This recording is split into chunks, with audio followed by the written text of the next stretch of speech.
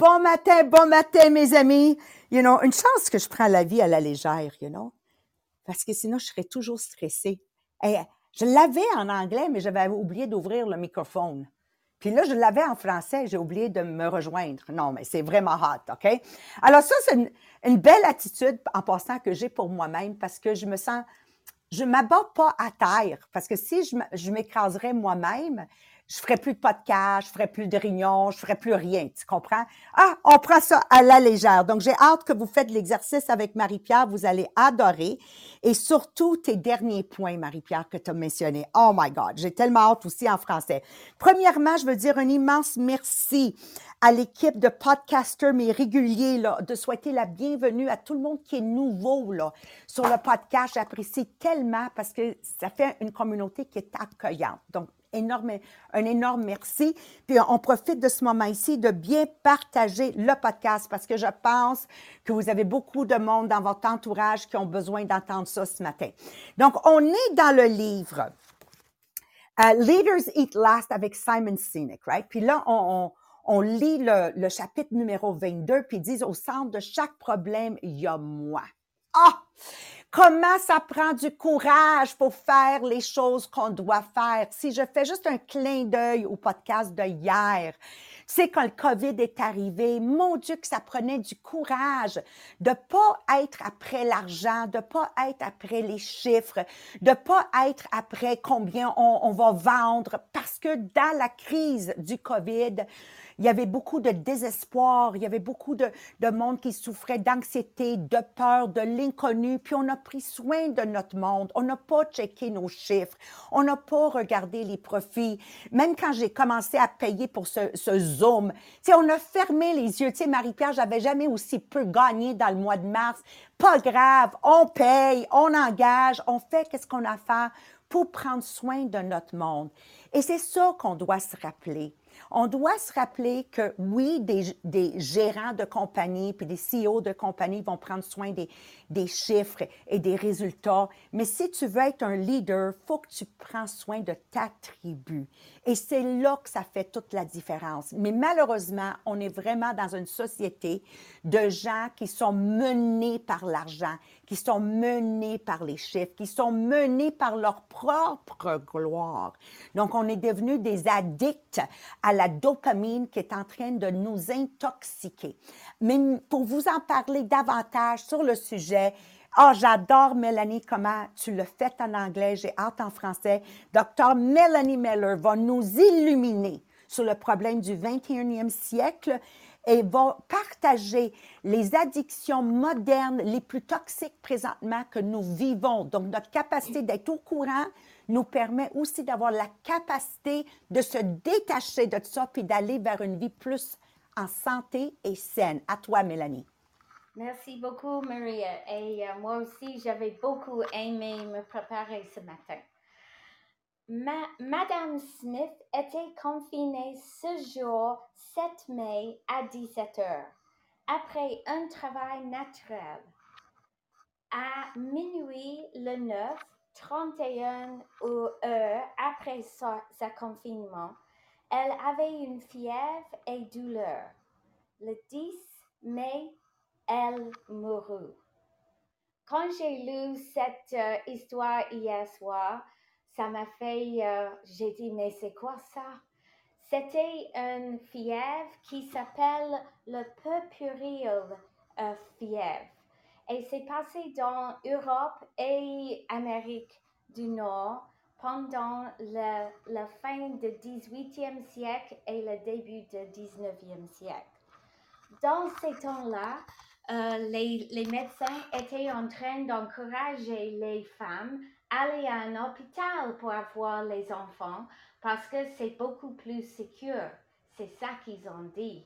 D'habitude, il y avait 6 à 12% de fétalité pendant le travail naturel. Mais dans ce temps-là, avec la fièvre purpureale, ça montait à 70 à 80% des gens. Imaginez-vous, tu entres dans un hôpital et tu as juste 20% de chance à quitter. Ça, c'était épouvantable. Et les médecins, ils étaient vraiment, ils étaient tristes, ils s'inquiétaient, mais comment ça peut passer? Et ils avaient travaillé tous ensemble pour trouver les meilleures idées. Mais ce que vous devrez comprendre de cette époque, c'est que les médecins sont les gens plus élevés que les autres. C'est pas comme l'homme commun. C'est un monsieur qui garde sa vie bien. Il est devenu d'une famille très élevée. Et ce qu'ils ne pouvaient pas comprendre, que c'était eux le problème. Ils ont trouvé toutes les autres choses pour expliquer c'est quoi. Ils ont fait les autopsies le matin et après ils étaient avec les nouvelles mamans. Imaginez-vous, ils n'étaient pas si propres que ça. Et c'était en 1843 que Monsieur Dr. Oliver Wendell a proposé que peut-être le problème était chez les médecins. Peut-être c'est eux qui a contaminé les nouvelles mamans. Mais eux, ils n'étaient pas prêts à prendre cette responsabilité. Mais finalement, après 12 ans, pas 12 mois, 12 ans, ils ont finalement accepté que c'est peut-être eux qui étaient le problème. Ils ont finalement pris la responsabilité que c'était eux. Responsabilité, c'est une partie intégrale de notre société. Dans les grandes entreprises, c'est quand même une grosse responsabilité de garder bien les gens qui travaillent. Les leaders ont la responsabilité pour les vies de ces gens. Mais malheureusement, le plus gros qui a une entreprise, le plus distant, le plus abstrait, les gens sont de leur peuple. Donc, ils ne prennent pas la responsabilité. Ils renèguent sur ces responsabilités. Les leaders, ils doivent faire les bonnes choses. Sinon, les gens vont souffrir. Et c'est comme ça que ça existe en ce moment. Je ne sais pas vous, mais dans ma vie de jeunesse, j'étais enseignée la responsabilité tout le temps. J'étais le plus âgé, la aînée, je crois qu'on dit, dans une famille. Et comme ça, si mon petit frère a fait des choses, il a cassé un verre, il a laissé les choses passer dans la maison qui étaient devrait pas être là. C'était toujours moi qui a dit « Hey, mais Mélanie, qu'est-ce que tu as fait ?» C'est toujours moi qui étais blâmée. Je n'appréciais pas cette situation quand j'étais jeune, mais maintenant je commence à comprendre que mes parents m'ont enseigné la responsabilité. Quand j'avais 14 ans, j'avais une grosse responsabilité. Mes parents sont séparés quand j'avais 11 ans et mon frère, il avait 9 ans. Et moi, je suis devenue maman de la maison tout de suite. Et je me souviens que mon frère, il a arrêté d'aller à l'école. C'était pas une bonne chose. Mais mon père, il travaille à Londres. Et il m'a dit, Mélanie, c'est toi, tu as la responsabilité d'être sûre que ton frère est arrivé à l'école. Je suis arrivée à mon école chaque matin. J'avais dû téléphoner l'école de mon frère et souvenez-vous, il n'y avait pas de téléphones mobiles à cette époque. Je suis allée dans le four de mon école. Il y avait un téléphone payant et chaque matin, j'avais dû appeler l'école de mon frère pour être sûr qu'il est arrivé. Et s'il n'avait pas arrivé, j'avais des autres choses à faire. Mais vite, j'avais compris que moi, j'avais la responsabilité de mon frère. Et vite, j'ai compris que dans la vie, on a les responsabilités. Et c'est à nous de donner les cours à nos enfants. Et comment on peut faire ça? Peut-être quand ils retournent de l'école en disant, mais maman, cette journée, elle a fait ça à moi, ou mon prof, il n'était pas gentil avec moi. Moi, je sais que je m'énerve avec mes enfants, mais tout de suite qu'ils ont dit des choses comme ça, j'avais toujours dit, et qu'est-ce que toi t'as fait pour que cette situation est arrivée?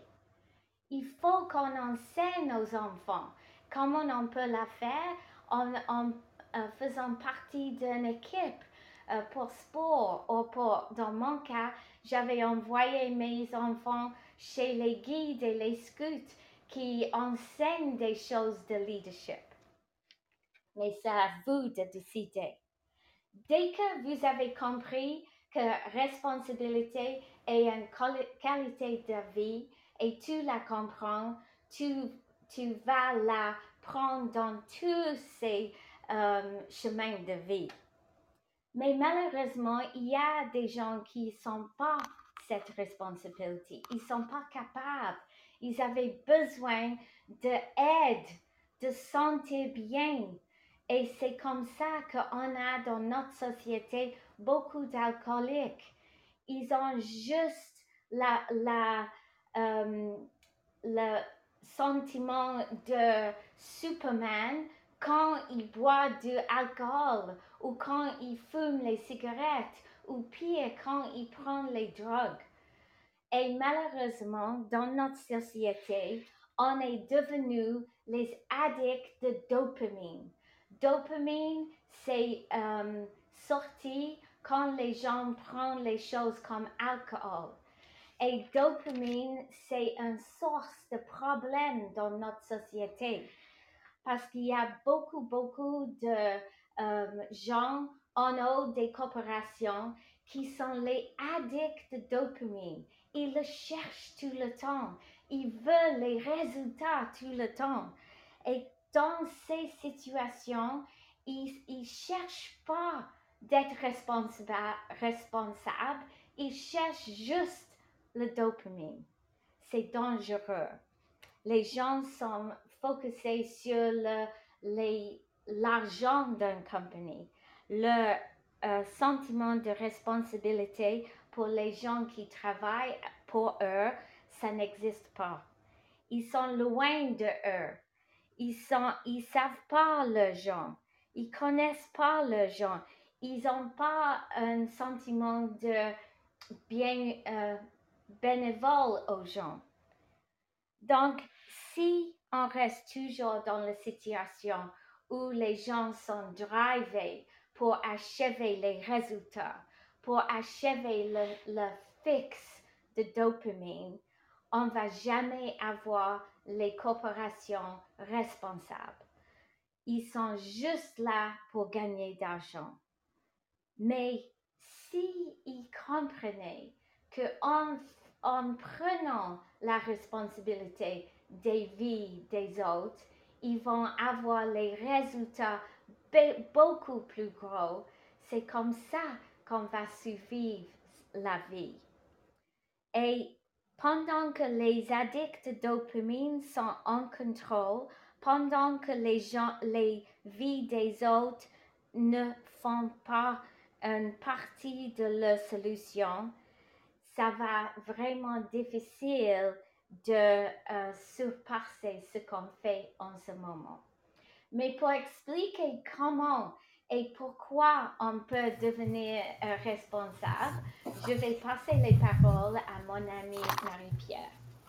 Merci, Mélanie! Donc, oui, on part ça ce matin avec un quiz. En ce vendredi matin, on fait un quiz. C'est toujours le fun. OK, donc c'est un quiz vraiment facile. C'est des vrais ou faux. Puis là, il faut que je vous le dise tout de suite. C'est vraiment facile de savoir c'est quoi la bonne réponse qu'il faudrait répondre. C'est bon? Mais là, je veux pas savoir c'est quoi la bonne réponse qu'on devrait répondre, mais plutôt qu'est-ce qui est vraiment vrai pour toi. Donc, si c'est quelque chose que tu fais déjà ou si c'est quelque chose que peut-être tu veux développer. Donc, on y va vraiment avec... Puis si tu dis « Ah non, je suis un peu gênée », tu peux écrire que tous des vrais dans le chat. Mais écris-le pour de vrai de ton côté. Après ça, t'es vrai, si c'est vrai ou faux, pour les 15 points. Donc, c'est 15 phrases que tout simplement vous répondez soit vrai ou faux par rapport à la responsabilité. Donc, numéro 1, vrai ou faux. Je crois que mes actions sont la force principale dans la façon que je vis ma vie. Je suis le seul responsable de mes actions. Numéro 2.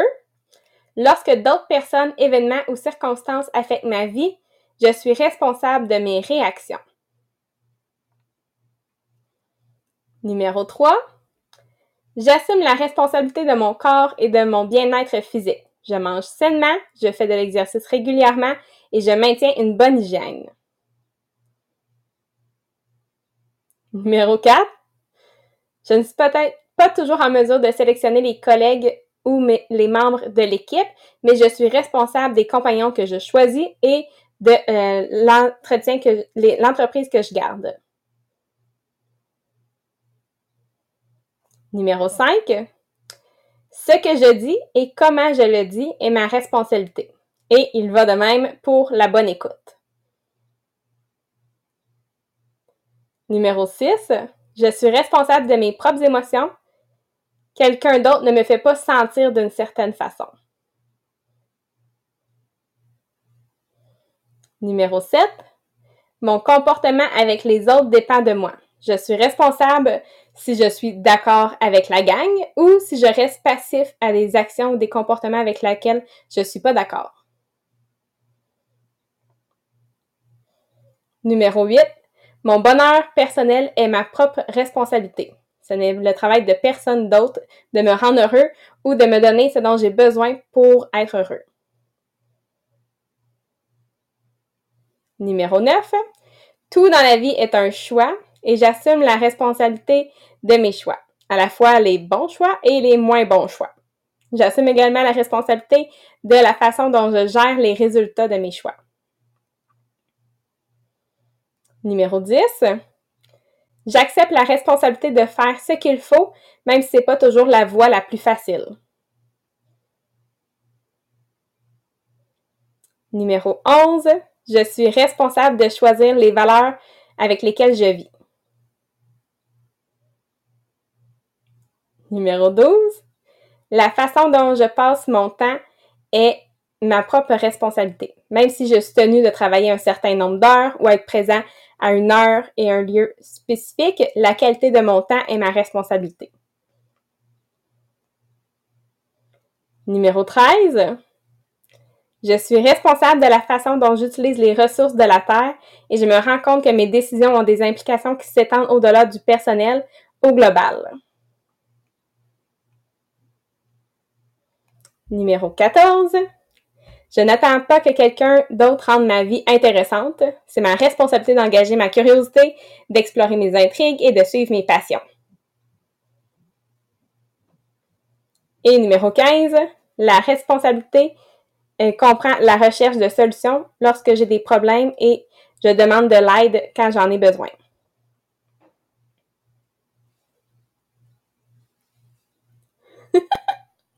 Tu sais, Marie-Pierre, je réfléchis depuis l'anglais. Hein? Ce quiz-là, moi, je l'aurais fait. Est-ce que tu, exemple, est-ce que tu crois que tes actions primaires, parce que là, la réponse est vraie à toutes.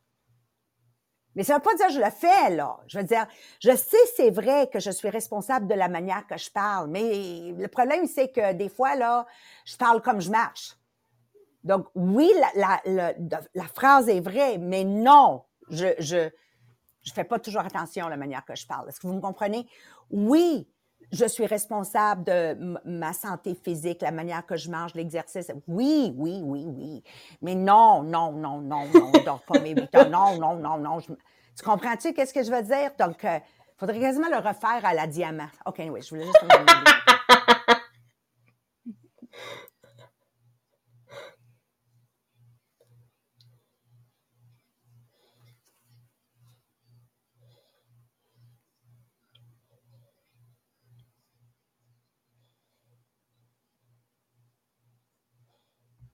Mélanie? Oui? OK, c'est moi qui ai un... Voilà. Donc là, si vous l'avez fait, comme Maria l'a dit, là, c'est pas juste de dire la phrase est vraie, mais est-ce que tu le fais? Donc, à chaque fois que tu as un vrai, que oui, c'est quelque chose que tu fais, tu te donnes 1 point, et à chaque fois que tu as écrit faux, c'est un -1. Donc, tu fais ton total. Donc, si tu es entre -15 et -6, ben souvent, tu vas être plus du côté passif et tu vas faire très rarement tes propres choix. Si tu es entre -5 et 5, ton attitude est sur la bonne voie vers la responsabilisation et l'affirmation, mais c'est pas toujours facile. Et si tu es entre 6 et 15, ben tu as vraiment choisi d'assumer la responsabilité de toi-même dans tous les aspects de ton être. Donc là, un coup que tu sais où tu es là-dedans, ben on va aller explorer des façons de s'assurer d'être toujours responsable. Donc 10 façons que dans la vie quotidienne, autant du côté travail que du côté personnel, tu peux utiliser pour être sûr d'être toujours responsable, prendre responsabilité dans ta vie. Donc numéro 1, c'est assumer la responsabilité de vos pensées, de vos sentiments, de vos paroles et de vos actions. Parce que dans le fond, dans toutes les expériences humaines, c'est toujours la même chose. Responsabilité de ton pouvoir de penser, de ton pouvoir de sentir, de parler et d'agir, c'est ça qui va concevoir toutes les expériences humaines. Donc, on crée notre vie justement avec nos pensées, nos sentiments, nos paroles et nos actions. Donc, c'est vraiment important d'assumer cette responsabilité-là. Numéro 2, arrêtez de blâmer. Donc, on arrête de blâmer le partenaire, les parents, l'économie, l'éducation ou même le chien pour ton malheur. Donc, blâmer vous maintient en mode de victime et vous prive de changer votre situation. Donc, lorsque vous allez arrêter de blâmer et d'accepter plutôt la responsabilité, vous allez passer de victime à vainqueur. Donc, vous allez pouvoir maintenant examiner la situation et décider quoi faire à ce sujet. Donc, une question que tu peux te poser à toi-même, c'est quoi mon rôle dans cette action-là? Numéro 3, arrêtez de vous plaindre. Donc, se plaindre, c'est une autre forme de blâmer et de jouer la victime comme si vous n'aviez pas le choix. Donc, ça montre aussi que vous vous concentrez sur le manque, les choses qui vont mal et les choses qui vous arrivent. Donc, dans tout ce qui ne va pas comme prévu, il y a toujours un cadeau, il y a toujours une vue d'ensemble. Donc, la question à se poser, c'est quoi le cadeau ici? Qu'est-ce que je peux apprendre de ça? Numéro 4, refusez de prendre quoi que ce soit personnel. Donc, en supposant que tout est à propos de toi, Maria te dirait, t'es pas si important que ça. Donc, prendre toutes les formes de désaccord comme une attaque personnelle. Donc, n'oubliez pas que vous n'avez pas le contrôle sur la façon que les autres vont réagir, mais vous avez le contrôle sur la façon que toi, tu vas réagir. Donc, la question qu'on se pose, c'est est-ce que c'est vraiment à propos de moi? La réponse va être souvent non. Numéro 5, on se rend heureux soi-même. Donc, de prendre la responsabilité de son bonheur, c'est libérateur. D'abord, juste de réaliser que le bonheur vient pas de l'extérieur de vous et que c'est pas le travail de quelqu'un d'autre. Donc, c'est pas le travail de ton partenaire, d'un parent, d'un ami, d'un enfant de vous rendre heureux. Être heureux est une décision et c'est la porte d'entrée vers le bonheur, c'est la gratitude. Donc, de tenir un journal de gratitude et on va se trouver beaucoup plus de raisons d'être heureux. Donc, de se demander à chaque jour, qu'est-ce qui pourrait me rendre heureux maintenant? Numéro 6, vivez dans le moment présent. Donc, la vie, c'est maintenant. Il y a juste un moment, c'est maintenant. Donc, le passé, c'est l'histoire. L'avenir est un mystère. Donc, il y a juste maintenant qui compte ce moment présent. Donc, prenez la responsabilité du moment présent et profitez-en pour racheter le passé ou créer l'avenir que vous voulez. Donc, demandez-vous, est-ce que je suis dans le moment présent et qu'est-ce que je veux? Numéro 7, utilisez le pouvoir de l'intention. Donc, vous avez le pouvoir de choisir. En fait, on fait des choix tout le temps. Tu vas prendre un thé, un café, tu mets-tu la robe rouge, tu mets-tu la robe noire, tu mets-tu tes cheveux dans les airs ou tu les laisses lousses, tu fais-tu du yoga ou tu vas aller courir. Puis même en faisant pas de choix, tu fais un choix. Donc, de devenir intentionnel à faire les choix en ayant une vision dans la tête. Donc, avoir une vision de ta vie, une vision de ton entreprise, une vision de ta relation, de ta santé, de ta richesse. Donc, vivre intentionnellement en faisant délibérément des choix pour vous faire avancer vers la manifestation de votre vision, de vos résultats, c'est prendre conscience de la responsabilité de notre vie. Donc, la question à se poser, est-ce que de dire oui à ça va me faire avancer vers mon objectif? Numéro 8, c'est sentez-vous calme et confiant. Donc, lorsque tu prends la responsabilité de ta vie, de ton expérience, vous allez entrer dans un lieu de confiance calme. Donc, vous vous sentez calme parce que vous savez que vous êtes consciemment en charge de vous-même et que vous pouvez choisir comment vous allez réagir. Vous êtes confiant que vous ne tomberez pas en mode de victime en aspirant tout le vomi verbal des autres. Ils peuvent garder ces gâteaux-là. Donc, on se demande, qu'est-ce que je choisis d'accepter dans cette conversation-là et comment je peux choisir de répondre. Numéro 9, chercher le bien chez les gens. Parce qu'il y a une expression qui dit qu'on se juge nous-mêmes par nos intentions, mais on juge les autres par leur comportement. Donc, on va prendre une nouvelle habitude de rechercher plutôt les intentions derrière le comportement des gens. Parce que souvent, si on comprend de où vient quelqu'un, on va laisser aller notre jugement. Donc, on va se poser la question, si je vois cette personne-là comme un simple être humain, comment est-ce que je pourrais réagir différemment? Et numéro 10, c'est de prendre la responsabilité d'éliminer les personnes toxiques. Parce que quand il s'agit de faire des excuses, vous allez peut-être avoir d'autres qui vont le faire pour toi. C'est des personnes qui vont peut-être vouloir vous épargner de ton jugement qui est peut-être sévère, mais ça va te permettre aussi de continuer d'avoir des habitudes qui sont malsaines ou un comportement toxique. Donc, les gens qui se soucient sincèrement de toi et qui vous aiment vraiment vont vous tenir responsable parce qu'ils veulent vous voir réaliser vos rêves. Donc, j'espère qu'avec ces 10 points-là, ça va vous aligner vers la bonne voie avec prendre responsabilité, puis de reprendre ce quiz-là peut-être dans quelques mois pour voir votre évolution aussi. Donc, tous les documents vont être disponibles sur le groupe Facebook Les Millionnaires des Diamants, groupe inspirationnel. Comme ça, vous allez avoir la chance de pouvoir vous l'imprimer si vous voulez. Merci, Marie-Pierre. Moi, là, je vous dirais toute la gang, commencez par le 10, débarrassez-vous du monde toxique. Parce que c'est impossible de faire le reste. Parce que dès que tu commences à vouloir aller vers l'avant, il y a tellement de monde toxique derrière toi qui te font reculer. Mais ça se peut, là, je parle à quelqu'un qui est toxique. Tu es toxique. OK, toi, tu as plus de chance si tu es toxique parce que tu es au podcast. C'est un bon signe. Tu fais partie d'un MLM qui est un programme de développement personnel avec un chèque de paye. Alors, attrape-toi. Peux-tu t'attraper quand tu parles en nivelant vers le bas? Quand tu es en train de parler de quelqu'un pas présent? Pourquoi tu me parles de quelqu'un pas présent? Pourquoi tu veux me parler de quelqu'un dans son dos? Hein?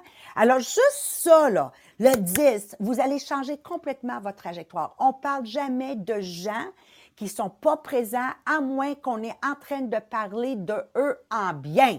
Sinon, ferme-la. Tu vois comment le numéro 3, ça marche pas pour moi, là? Parce que moi, je suis un 2 par 4. Si tu n'as rien de bon à dire, ferme ta bouche. Ferme ta bouche. OK. C'est-tu clair, ça? C'est ça. Alors, pour conclure, moi, j'ai juste envie de prendre un extrait de Stephen Covey qui dit, si tu commences en disant que le problème est là-bas, dès que tu pointes un doigt là-bas, visualise que le pouce pointe vers toi et tes 3 autres doigts pointent vers toi. À chaque fois, tu es en train de blâmer le gouvernement, blâmer ta mère, blâmer ton père, blâmer ton conjoint, blâmer ta conjointe. Tu es en train de te blâmer toi-même. Il n'y a plus manière de s'échapper à partir d'aujourd'hui. Je viens de te le dire clairement. Moi, ce que je veux vous dire, c'est que quand le COVID est arrivé, on a parlé hier, on a pris soin de la communauté. On a pris soin des gens pour qu'ils se sentent sécures, pour qu'ils puissent être reconfortés. On n'a pas regardé que nos chiffres baissaient. On n'a pas regardé. Bien, oui, on les a regardés, mais on n'a pas fait des actions pour augmenter les chiffres. On a fait des actions pour que la tribu Diamant se sent en toute sécurité. On faisait, comme on a dit hier, des Zooms de cours d'anglais, des Zooms de cours de français, des Zooms de mathématiques. Lénalé faisait des Zooms de bricolage. On occupait le monde. On voulait qu'ils sachent qu'on était ensemble dans cette pandémie. OK. Ça, c'est la première étape. Après ça, il y a eu l'étape où tout le monde blâmait la compagnie, Tupperware, que les commandes n'arrivaient pas à temps, on commandait des produits sans qu'on le savait, les produits n'étaient plus disponibles. OK, donc est-ce qu'on allait se plaindre? Non, je suis responsable. Oui, mais Maria, moi, je fais des démonstrations à domicile. Quand est-ce qu'on va être capable de retourner à domicile? Hein? Donc, il y a un troisième alternative. On l'a déjà couvert avec Stephen Covey. La compagnie a un problème, j'ai un problème, pensons troisième alternative.